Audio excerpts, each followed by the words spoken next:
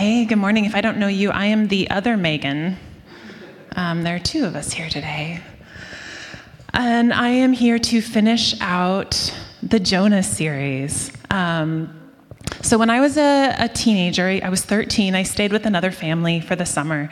And this family introduced me to what was going to become my favorite sandwich. It's the sandwich I made all through middle school, all through high school. I think I had it yesterday. And the sandwich is fried egg and tomato. And you've got to take really good bread. I like it on sourdough. I had it on Dave's yesterday. It's got to be toasted. I'm a mayonnaise girl. I like mayonnaise on it. And the egg needs to be fried over medium. You've got to break the yolk a little bit so there's no bulge in your sandwich. Do you know what I mean? And then the tomatoes need to be sliced evenly, salted and peppered, and it is a thing of beauty. And I love this sandwich so much. I've introduced it to lots of people. Matt loves the sandwich. My best friend Mel loves the sandwich. The people who don't love the sandwich in my life are, of course, I saw your face, my kids. My kids don't love the sandwich. That's predictable. Aiden tried once. When Aiden was about 3 years old, my friend Mel was over and we were making the sandwich, and she asked Aiden, "Hey buddy, can I make you one? Would you try it for me, maybe?" And he was like, "Yes, of course, Auntie Mel, I'll do anything for you." You know, he wouldn't do it for mom. And so she made him a perfect specimen of a sandwich and handed it to him in his high chair.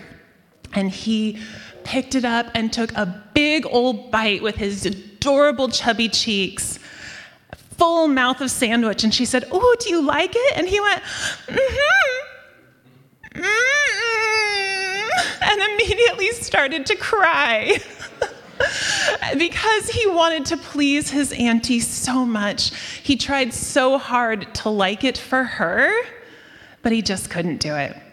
The truth came out. And I think this morning,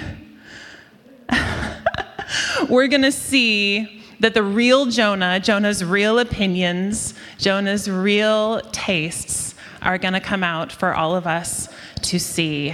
Like we said, this is our final week in the book of Jonah. We spent the whole season of Lent in this book because of the reflective nature of it. We're taking a look at Jonah, his actions, his emotions, and we're letting the Holy Spirit look into our hearts and examine our hearts to see what we have in common with him.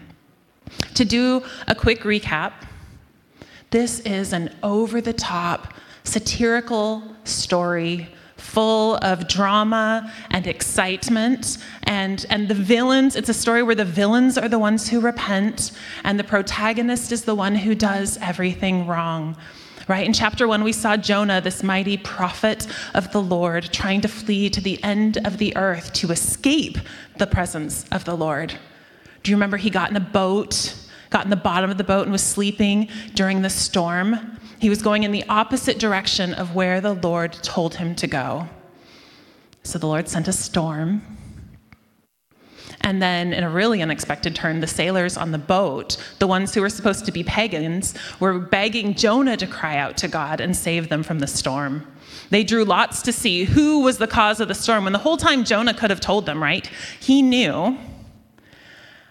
But they asked him, when they found it was him, they asked him what to do so that the storm would abate, so their lives would be saved. At that moment, he could have cried out to the Lord and prayed and repented, but again, he didn't. Instead, he said, "Throw me into the sea." He would rather drown in a storm than obey God.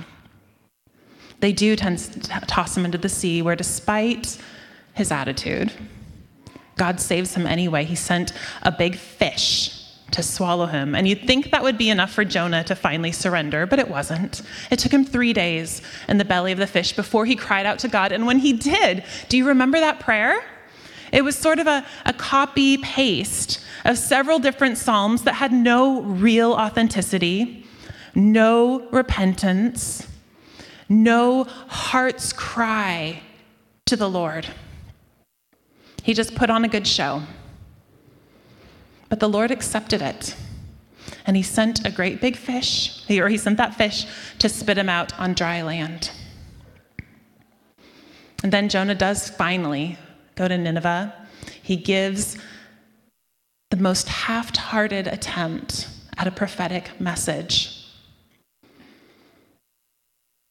Paul called it prophetic sabotage, right? He wasn't going to tell the Ninevites what they were doing wrong. He wasn't even going to tell them to repent. All he told them is that they would be overthrown. But in the end, it didn't matter because thanks be to God, it was enough. The people of Nineveh repented. They turned. They were somehow able to take that bare information that Jonah gave them and grasp on to God. The scripture says they believed God. And they were spared. They weren't overthrown. And so that lands us this week in chapter 4. But we need to go back a verse. We need to go back to Jonah 3:10. When God saw what they did, what they repented, how they turned from their evil way, God relented of the disaster he had said he would do to them, and he did not do it. So today we're going to look at Jonah's response. Please open up your Bibles to Jonah chapter 4, the lost chapter of Jonah, because this isn't in any of your children's books. All right, Jonah 4, verse 1. But it displeased Jonah exceedingly, and he was angry. And he prayed to the Lord and said, "O Lord, is this not what I said when I was yet in my own country? This is why I made haste to flee to Tarshish, for I knew that you are a gracious God and merciful, slow to anger, abounding in steadfast love, and relenting from disaster. Therefore, now, O Lord, please take my life from me, for it is better for me to die than live." And the Lord said, "Do you do well to be angry?" Jonah went out of the city and sat to the east of the city and made a booth for himself there. He sat under it in the shade till he should see what would become of the city. Now the Lord God appointed a plant and made it come up over Jonah, that it might be a shade over his head to save him from his discomfort. So Jonah was exceedingly glad because of the plant. But when dawn came up the next day, God appointed a worm that attacked the plant so that it withered. When the sun rose, God appointed a scorching east wind, and the sun beat down on the head of Jonah so that he was faint, and he asked that he might die, and said, "It is better for me to die than to live." But God said to Jonah, "Do you do well to be angry for the plant?" And he said, "Yes, I do well to be angry enough to die." And the Lord said, "You pity the plant for which you did not labor, nor did you make it grow, which came into being in a night and perished in a night. And should I not pity Nineveh, that great city in which there are more than 120,000 persons who do not know their right hand from their left, and also much cattle?" And that's the end. That's the end. That's the end of the book of Jonah. It's not very satisfying, is it?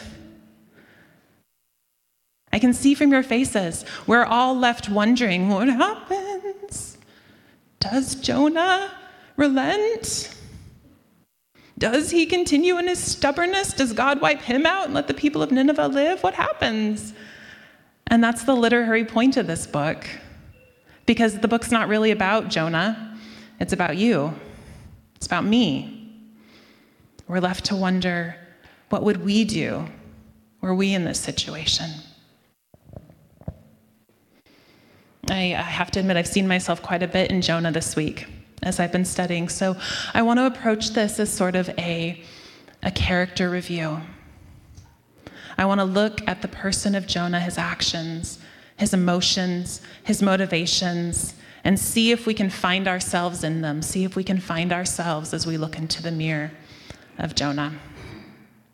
See what the Holy Spirit has for us. All right, so this final chapter opens with a really powerful interaction between Jonah and God. In those opening verses, Jonah's still in Nineveh, and he's crying out to the Lord. And can you guys tell me, what is the primary emotion there? What is his feeling? Not just anger. Disgust. Yeah, but it's like exceeding anger. It's like super anger. And he reminds me very much, I think, of a toddler in the cereal aisle of a grocery store, right? Throwing their arms and kicking and flailing and screaming. You know, he's yelling out, I'd rather die than see you let Nineveh off the hook, Lord. Actually, I'd rather die as more teenager than toddler, isn't it? Okay. So he's angry for a lot of reasons, right? He's still probably angry about the storm. He's probably angry about the fish and the vomit. He's probably angry about having to go to Nineveh. But there's actually another reason in this book, sort of a hidden reason that he's angry, and I find it really, really funny. There is a pun found in the language of Jonah's message to the Ninevites, the message that God told him to preach. Do you have that? Yet 40 days and Nineveh shall be overthrown. This is, 8 words in English? 5 words, a 5-word message in Hebrew. The pun there is in the word overthrown. The Hebrew word for overthrown is hafak. And it means to overthrow, but it also means to turn or change. Look at some other places in Scripture where it's used.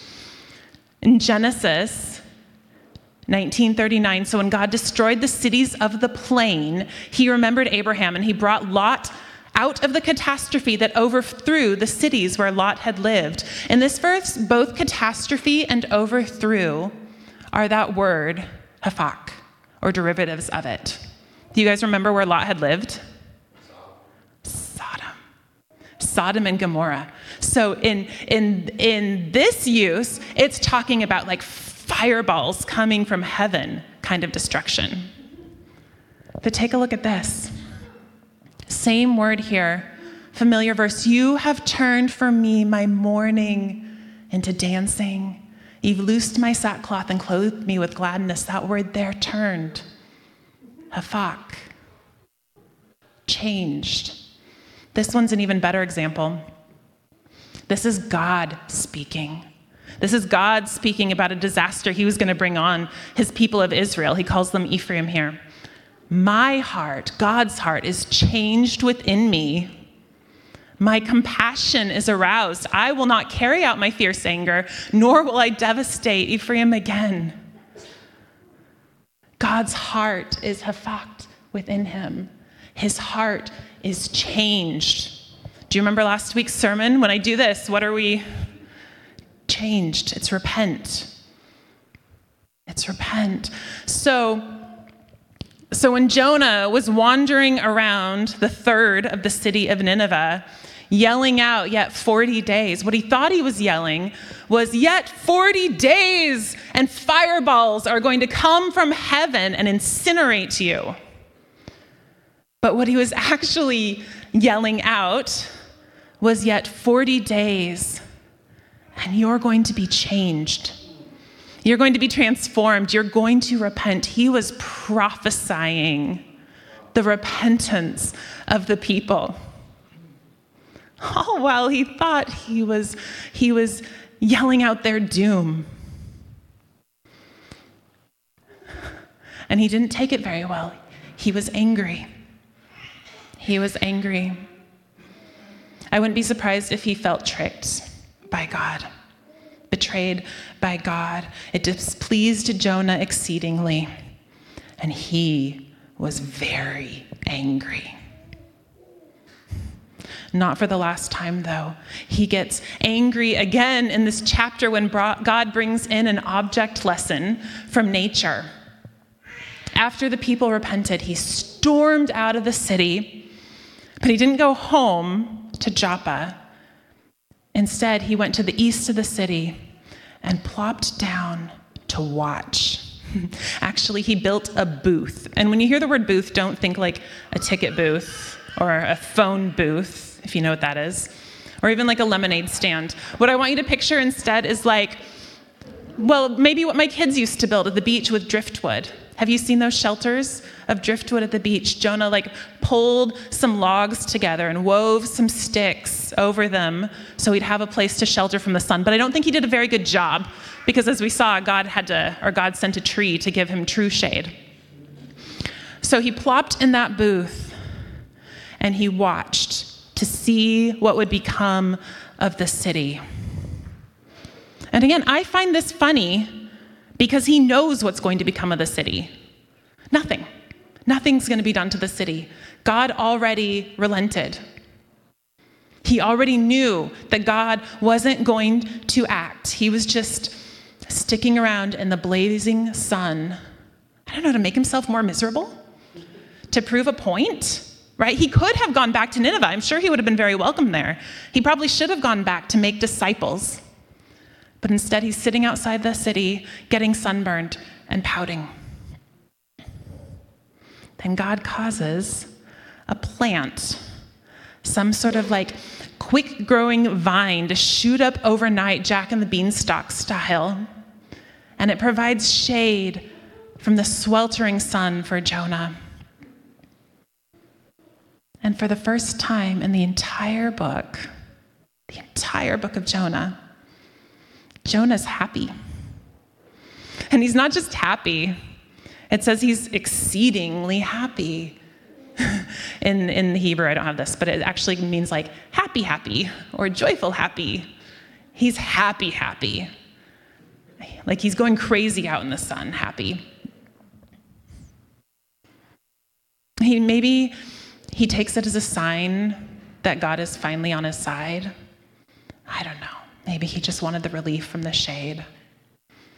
But whatever it was, his reaction is entirely over the top. And again, we're dealing with opposites. He was exceedingly angry that a city of 120,000 people repented. And now he's exceedingly happy about a little tree. But like I said, this wasn't just a little gift from God. This was an object lesson. God appointed a little worm to nibble at the beanstalk in the night so that it withered. And if that weren't enough, in the morning, God appointed a great east wind to like huff and puff and blow on Jonah, causing him to, again, to cry out, "It is better for me to die than live. Kill me now." What kind of joke is this, Lord? But God wasn't joking. He says again, do you do well to be angry? One of the great values of our emotions is that they show us where our values lie. What makes us most angry and what makes us most happy reveals what we truly value. I'm going to say that again. What makes us most angry and what makes us most happy reveals what we most value. And Jonah valued his comfort more than he valued the people of Nineveh. He valued them so little. And guys, I spent some time this week studying the people of Nineveh, the Assyrians. And I'm not so sure we should be quick to judge Jonah. If I did, I would be very hypocritical because there was a point this week where I was standing in the kitchen yelling at Matt, "Jonah was right! What was God thinking?" Because I read about the Assyrians and what they do. I know Paul mentioned some of it. But you guys, their brutality and cruelty cannot be overstated. They were the most violent people, some say, in the ancient world altogether.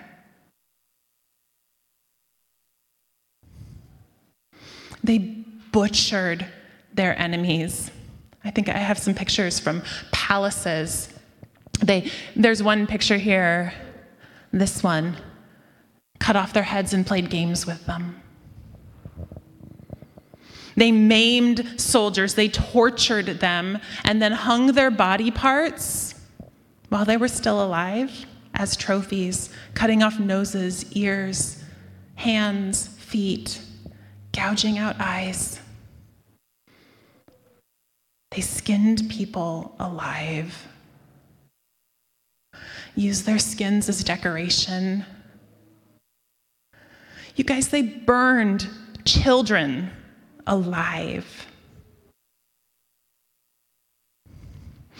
And they did this to cause fear in the hearts of the surrounding nations. Because if a nation heard that the Assyrians were coming, they would be willing to pay a lot of tribute in order to avoid being conquered by the Assyrians.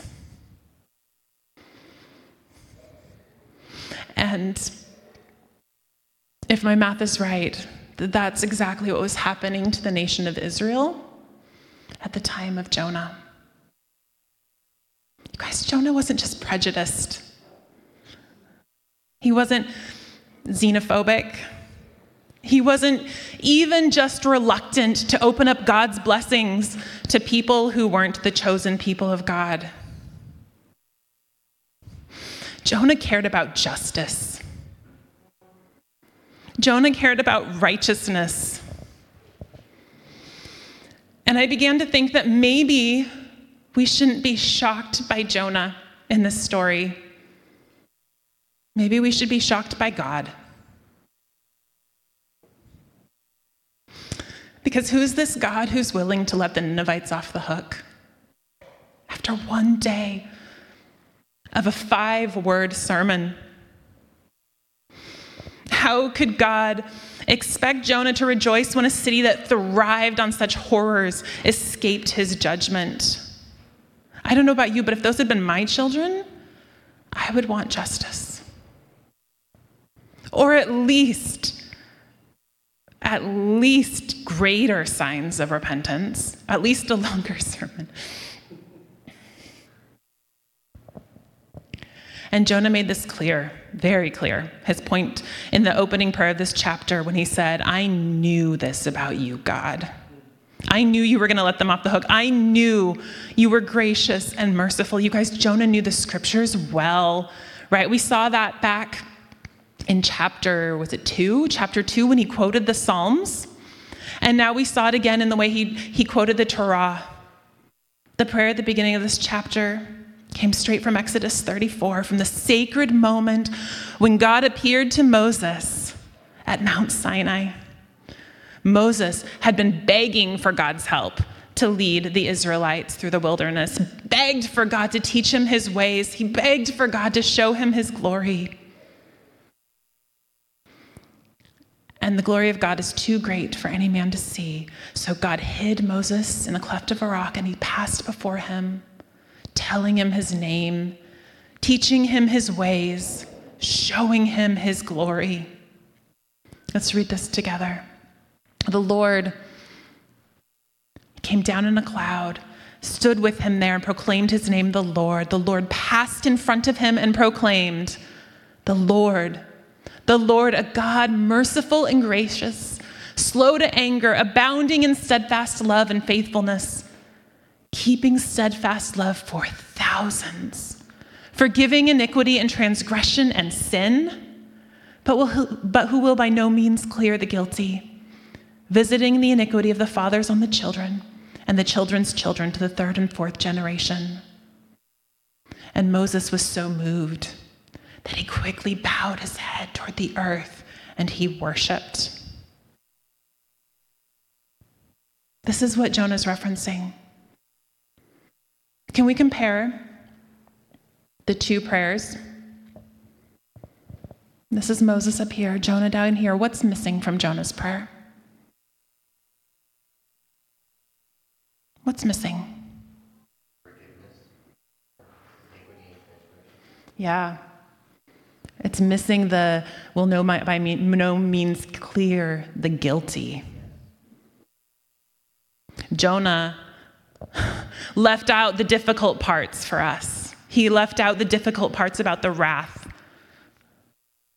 And he left them out intentionally, I think, because Jonah saw only God's mercy and no wrath, even though that's what he wanted.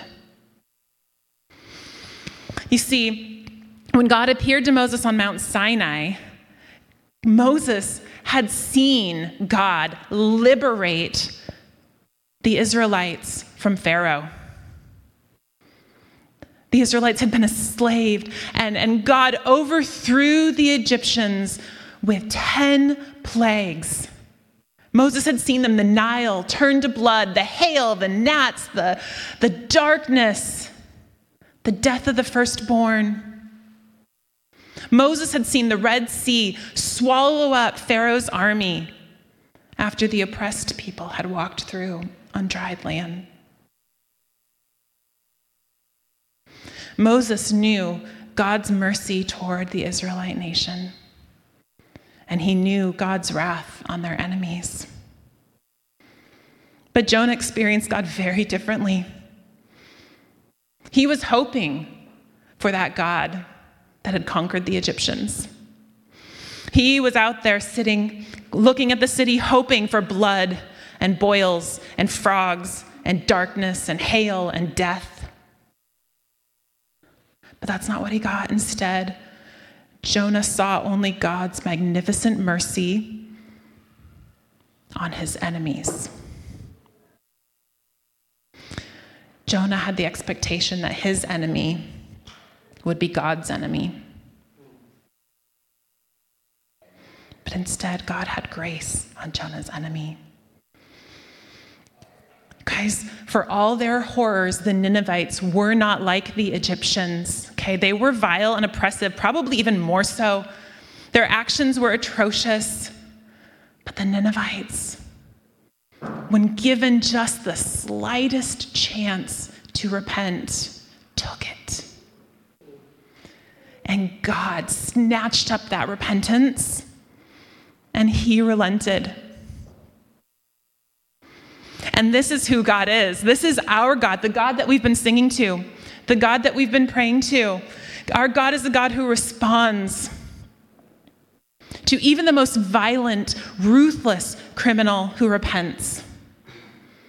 God will give bountiful mercy and love and grace and provision, his whole self. Our God is the Father who runs to welcome the wayward son. Our God is the shepherd that searches for the lost lamb. Our God is the mother hen who shelters her chicks with her own body.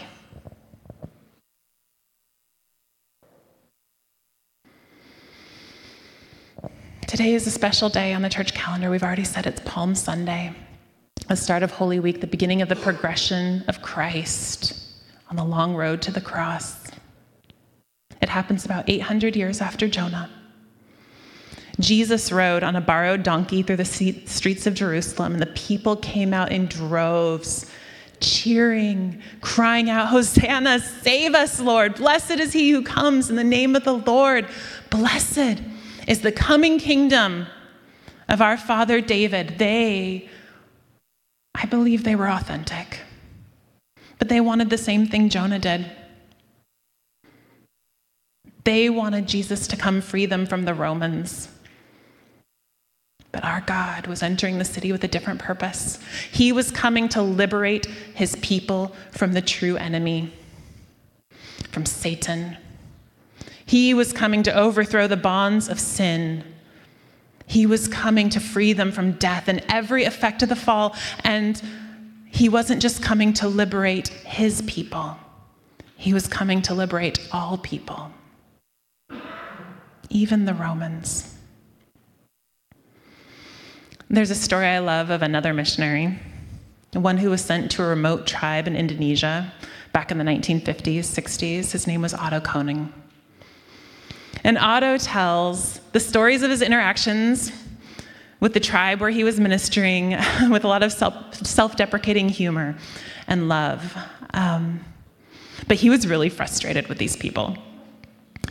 He called them, in his eyes, they were thieves. They were thieves. They couldn't be trusted with his things. They would take his shirts that were hanging up on the clothesline. They would enter there was one story where they would enter his house, have dinner with him, but kick the silverware between the floorboards where kids would be waiting underneath to snatch the silverware and run away. Another story he tells of somebody stole his wife's prescription sunglasses, and she was like tottering around the village, unable to see because of course the prescription was too strong for her. He once removed a pen from one of their septum piercings, right? They came and they were constantly taking his things, and it drove him mad. Worst of all were the pineapples. He was a gardener, and he hired a bunch of these people to plant pineapples in a monster field outside the village, and they just kept taking them. And if you know about pineapples, it takes 3 years for them to grow. So he had been waiting for 3 years for his first pineapple harvest. And when he went out there, they were gone. They were all gone. These people would come and get them. These people, he says, would come and get them. Before they were ripe, they were stealing green pineapples. And he was furious all the time. He was angry. He was constantly on the lookout, constantly frustrated, constantly guarding his things. His blood pressure was high. He couldn't sleep. He was fighting with his wife. And this went on for years, like a decade. All through that time, he kept trying to care for the sick. He kept trying to preach the gospel. He kept trying to be faithful, but he was doing it all angry. And he wasn't just angry at the people, he was angry at God. And he was praying a very honest prayer. God, I'm here. I'm your faithful missionary. Why are you letting these people do this to me? About year 10, he was on furlough in Canada, I think, and he heard a message at a conference on Romans 6, dying to self, laying down your life for the sake of Christ. And he realized that if he was truly going to be surrendered to God, he could no longer see these people as his enemies. And that meant he couldn't hold on to his possessions so tightly. He couldn't value all his things, his pineapples, more than he valued these people. So he had to surrender. He had to surrender every pen, every shirt, every piece of silverware, every pineapple to the Lord. He gave them all to God, gradually, but he did it. He started looking at everything that he owned as truly belonging to God, and it was no longer his job to guard them. If people wanted to steal them, he let them. He didn't fight it. When he saw people going in to take the pineapples, he prayed the prayer, Lord, they're heading there to take your pineapples. Are you going to do anything about it? No? Okay. But the unexpected consequence was that the people came to him in amazement. You're happy, they said. You're more fun now. Have you become a Christian? And he said, what are you talking about? And they said, well, you've been preaching this whole time about Christians, and we were hoping we could finally meet one. Are you a Christian? Oh. So what does this mean for us, right? The story of Otto, the story of Jonah, even the story of Jesus on his way to the cross, very much address the question of enemies. Who is our enemy? And sometimes our enemies are bold and obvious and can come to mind quickly. Sometimes our enemies are abusers. I'm going to take this second to say that this church does not stand with abusers, okay? If you're someone in this room who's been abused or is being abused, we want to be a safe place for you, and we want to help, and I mean that very sincerely. Right? Christ calls us to love our enemies, but we can do it from afar. If you're someone who has an obvious enemy in mind, then I think you're actually a step ahead of many of us. Because sometimes enemies are more subtle. They're faceless, behind a screen. They're people we don't know. Or they're people we do know, but we just ignore. They annoy us. They're the people who interrupt us or interrupt our work, speak badly about us behind our back. They're people who have different political beliefs. They're people that we can avoid if we want to. But the call of the gospel is clear. If we are to be made into the image of God, we cannot let any hatred of any enemy take root in our hearts. The call of Christ is forgiveness. The call of Christ is forgiveness. And this church is to be a place of peace, a place of love. This is to be a place where we welcome everyone in. If they look different than you, if they vote different than you, if they've committed crimes, all are welcome here at the cross. And I think that needs to start with the Lord cleansing our hearts, with the Lord searching our hearts to root out any hatred and resentment that we may have. So Matt, could you come up and pray? And I'm going to play, and I'll lead us in a prayer. Will you join me, letting the Holy Spirit examine your heart? Search out any resentment, any hatred, any anger.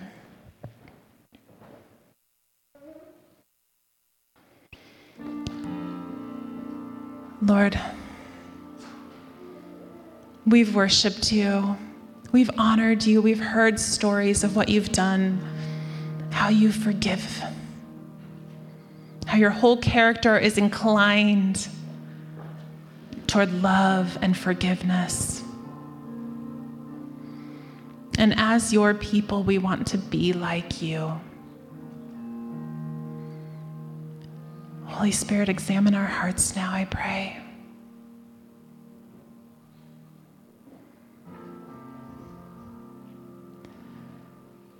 Church, think about what makes you exceedingly happy and what makes you exceedingly angry. What do your emotions tell you?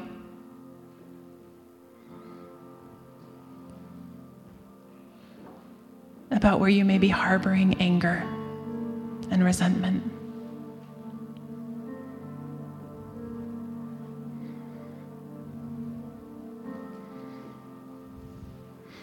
What items or situations do you prioritize over the people in your life?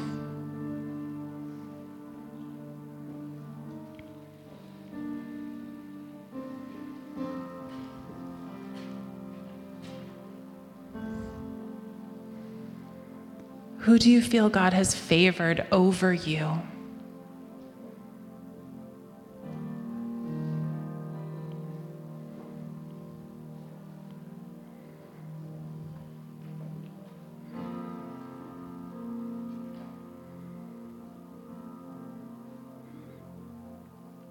Is there a group of people who bother you, a nationality, a political party, an organization, the very rich, the very poor?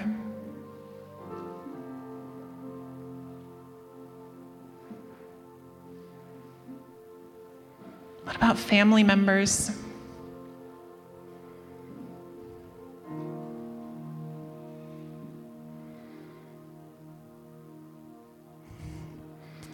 In this moment, I want you to take any names or faces that you see and offer them up to God.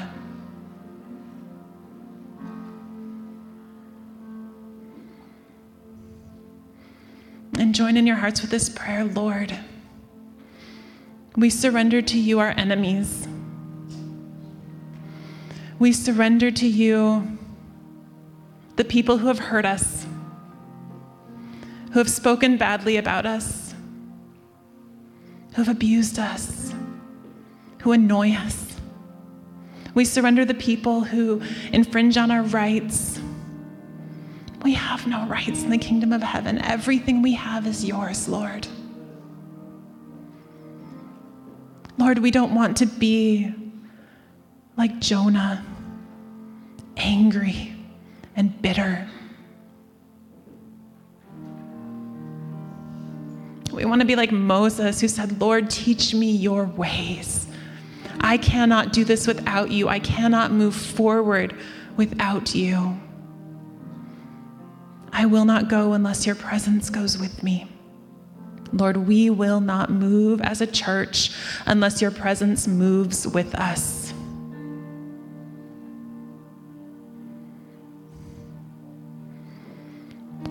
Lord, we accept your forgiveness, your mercy, your help. We accept your character, God, the Lord, gracious and forgiving, slow to anger, abounding in love. Oh, Lord, we lift our hearts up to you and trust you as a body. Amen.